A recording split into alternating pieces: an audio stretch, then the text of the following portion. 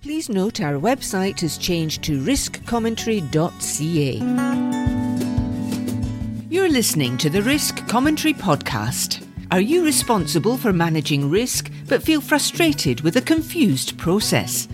Your host, Edward Robertson, has helped clients not only face uncertainty but also solve chronic business problems by using clear methods with a minimal footprint. Do it right and your people will smile, love the risk process and invite you back. Stay tuned to find out how. This is episode 10, How to Do Risk Identification. Well, we've been discussing over the course of several episodes high-quality risk assessment, which is the term that I give to the risk identification and assessment procedure that differentiates it from an informal or ad hoc approach to identifying risk. So finally, after quite a lot of preparation, we can turn our attention to setting up and running the risk identification session. In the last episode, I was discussing several risk ID methods drawn from a conventional source, and I questioned whether they could really properly be called risk ID methods because they addressed different things, such as how to get at the people involved, or how to get at the content, or how to think about things with regard to risk. And what we really need is a comprehensive methodology that looks after all of those aspects.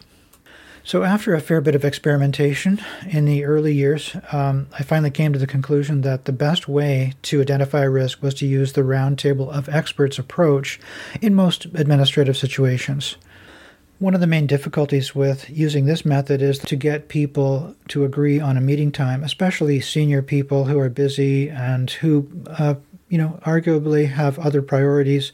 They won't agree to a lengthy meeting, and it's difficult to coordinate their schedules and so on. So that is the main problem. But that problem starts to dissipate a little bit when people start to see the value that risk identification really brings to any given program or project. So despite that difficulty, there are several advantages that accrue to using a roundtable of experts for risk ID. The first one is that you've actually got a group process rather than having isolated individual responses through questionnaires or interviews. This means that everyone's going to be identifying risk using the same definition and concept of risk. It also means that at all points in the discussion, well, first of all, there is a discussion, but at all points, each person will be able to see in the other participants what the varying views of risk are from different job functions. And so in this discussion that ensues in identifying risk, they can start to understand one another's motives and the imperatives that are demanded by one job function or another. So that results in a risk assessment that is balanced and well-informed. It also enables mitigation action to be decided upon and coordinated much more easily. So you can imagine the possibilities for team building are really significant using this method. You can get people around the table who normally are at cross purposes, they're at loggerheads, but when they're focused on a common context, trying to assess risk and move something forward together, then they really start to cohere and work as a team.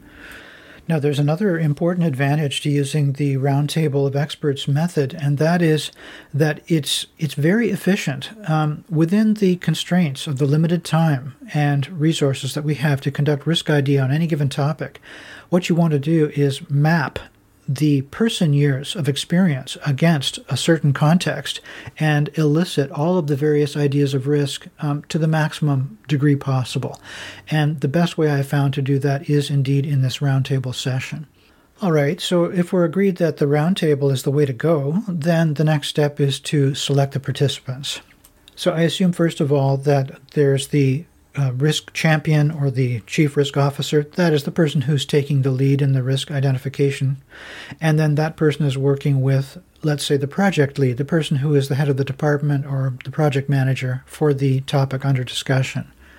So that person will naturally want to invite the people who represent the key functional areas of the project, the finance person, the IT person, the engineering, and so on.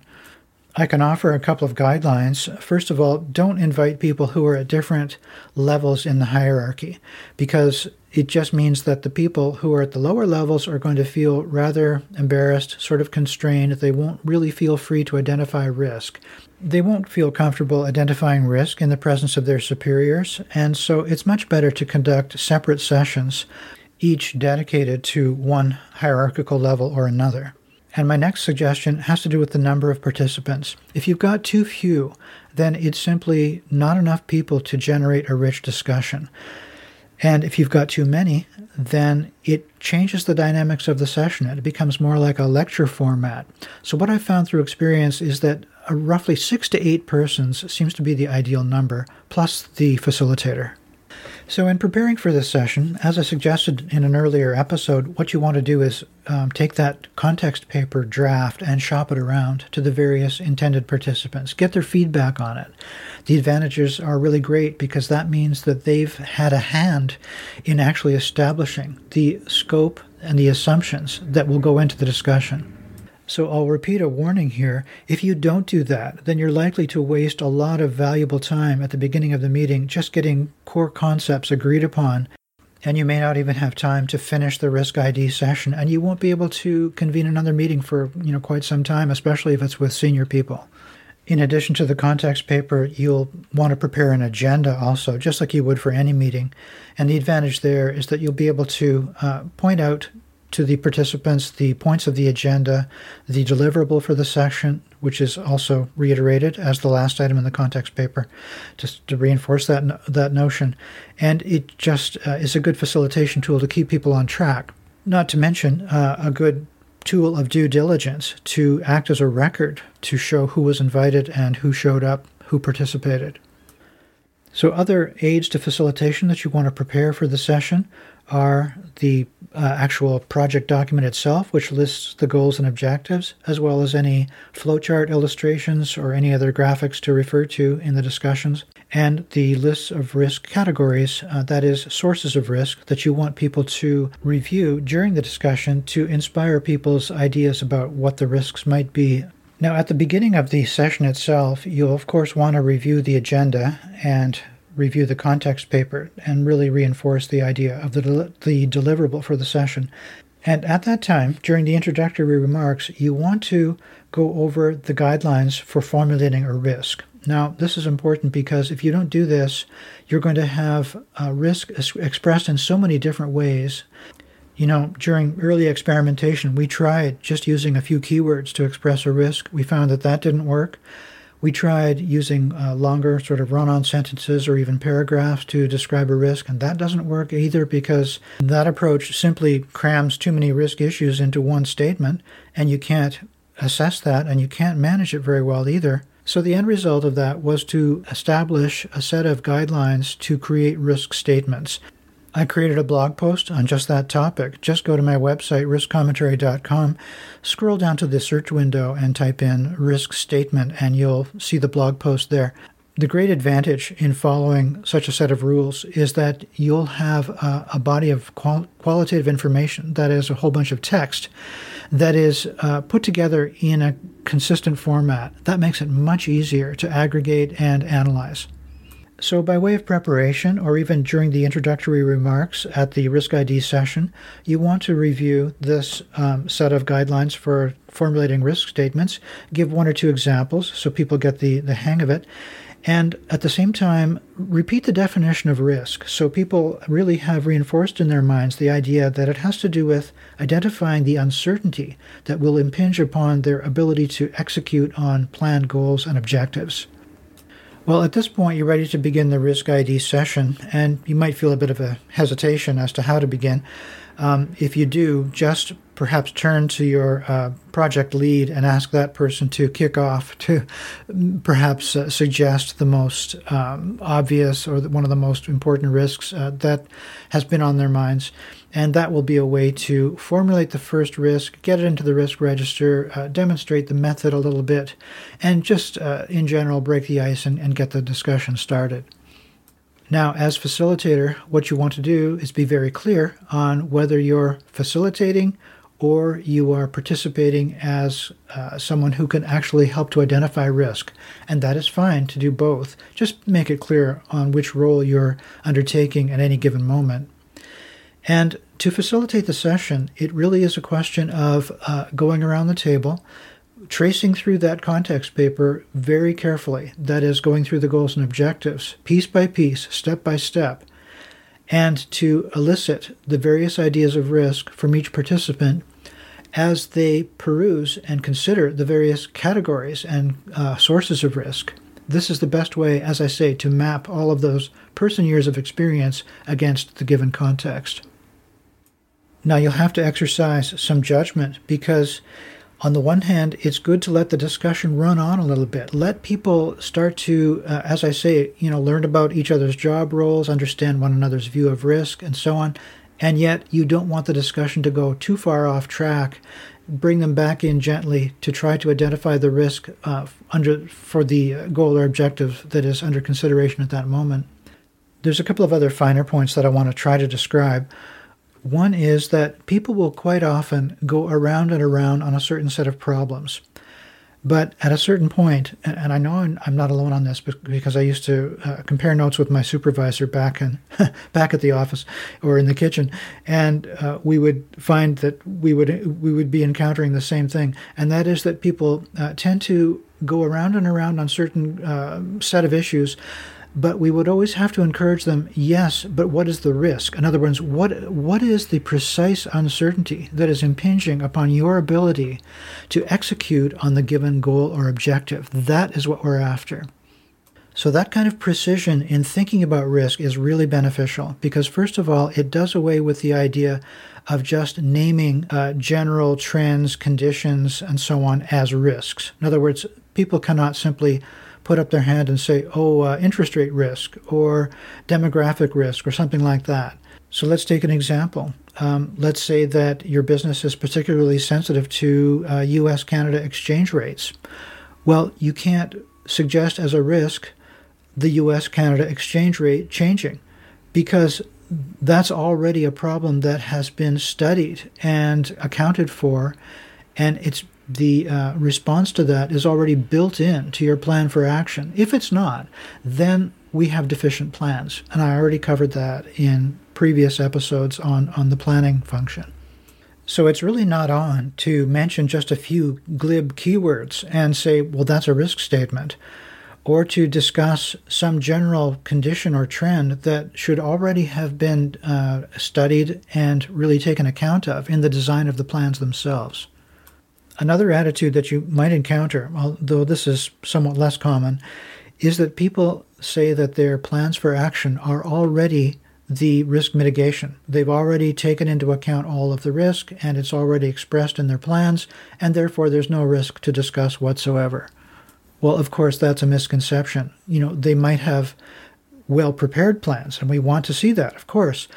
But there will always be some degree of uncertainty with respect to their ability to execute on those intended actions. There are a lot of finer points and nuances in the discussion of how to conduct risk ID session and the things that will come up. And a lot of this I discuss in my book, and I can't possibly summarize it all here.